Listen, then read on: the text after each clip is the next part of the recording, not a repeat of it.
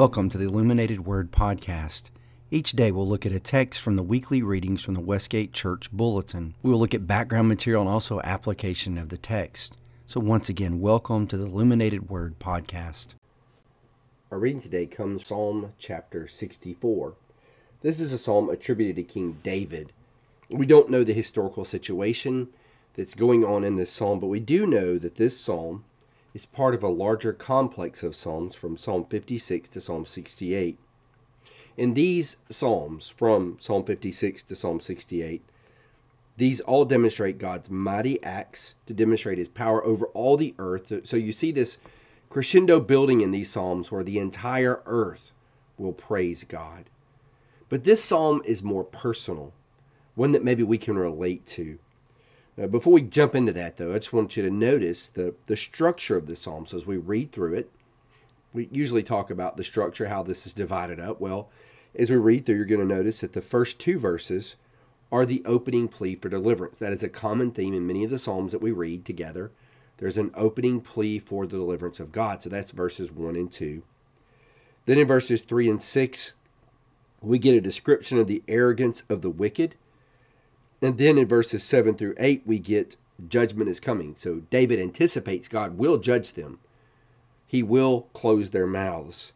And then verses 9 through 10, there's this conclusion of praise and trust that you find in a lot of psalms. So you'll notice many of these psalms begin with an opening cry for help, and they always end with concluding praise and trust for God. So maybe that structure will help you as you read through to kind of pick all this apart. So let's listen to what's going on specifically. I want you to try to pick out the threat this time that David is focusing on.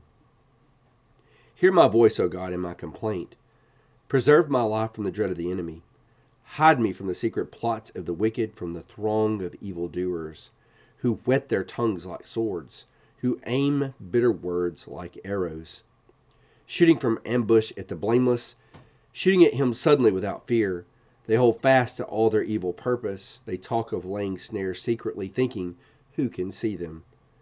They search out injustice, saying, we have accomplished a diligent search, for the inward mind and heart of a man are deep. But God shoots his arrows at them. They are wounded suddenly. They are brought to ruin, where their own tongues turned against them. All who see them will wag their heads. Then all mankind fears.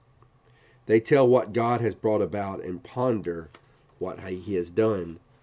Let the righteous one rejoice in the Lord and take refuge in him. Let all the upright in heart exult. Now, there's some places in Scripture we read about the destructive power of the tongue. Think of the book of James. But here's probably more vivid than any other place, the destructive power of language. Language is such a gift when you think about it.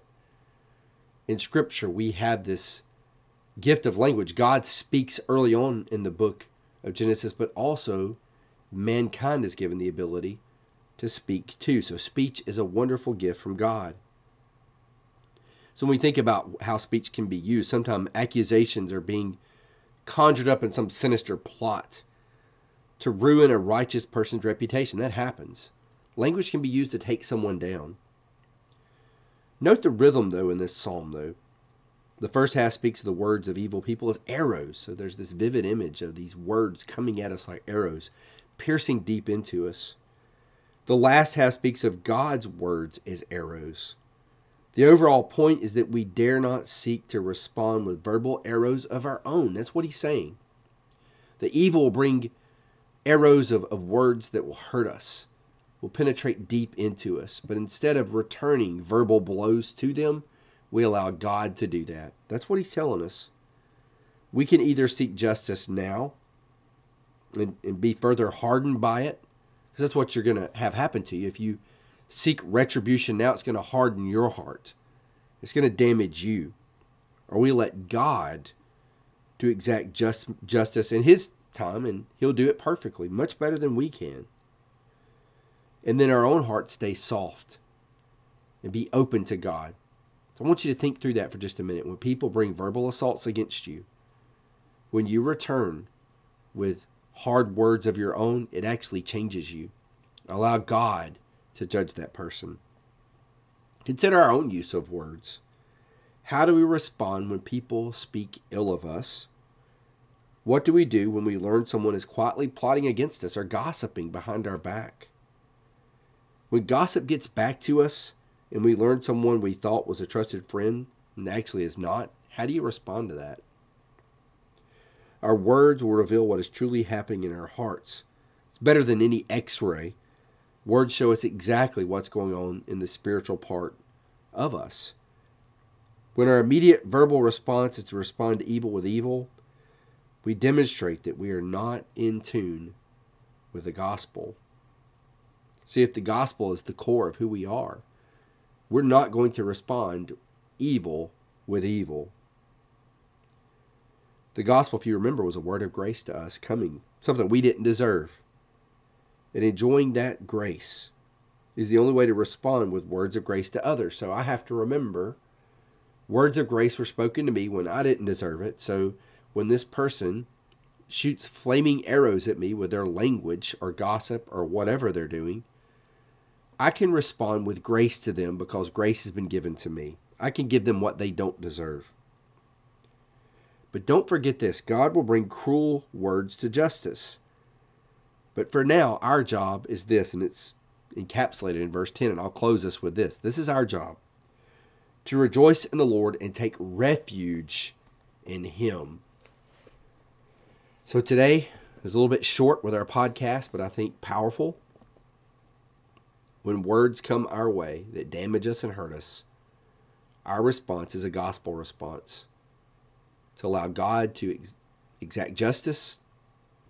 If I return evil words with evil words, it's going to actually change me. It's going to diminish me spiritually. And we don't want that. We want to grow in the Lord. We want our heart to become more soft, to grow in the fruit of the Spirit. And if we become hardened by the words of others and return evil for evil, it's going to change us, not the way we want to change. And our job is to rejoice in the Lord. I hope you have a great day, and I hope you join us back for tomorrow's podcast.